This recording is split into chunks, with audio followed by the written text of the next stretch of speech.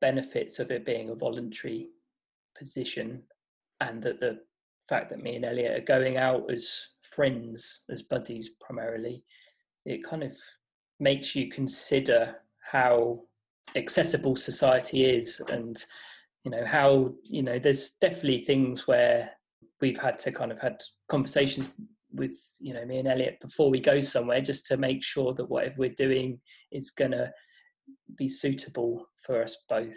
It can be a bit of an eye-opener. It's put me in the position of a bit of an advocate on behalf of Elliot sometimes.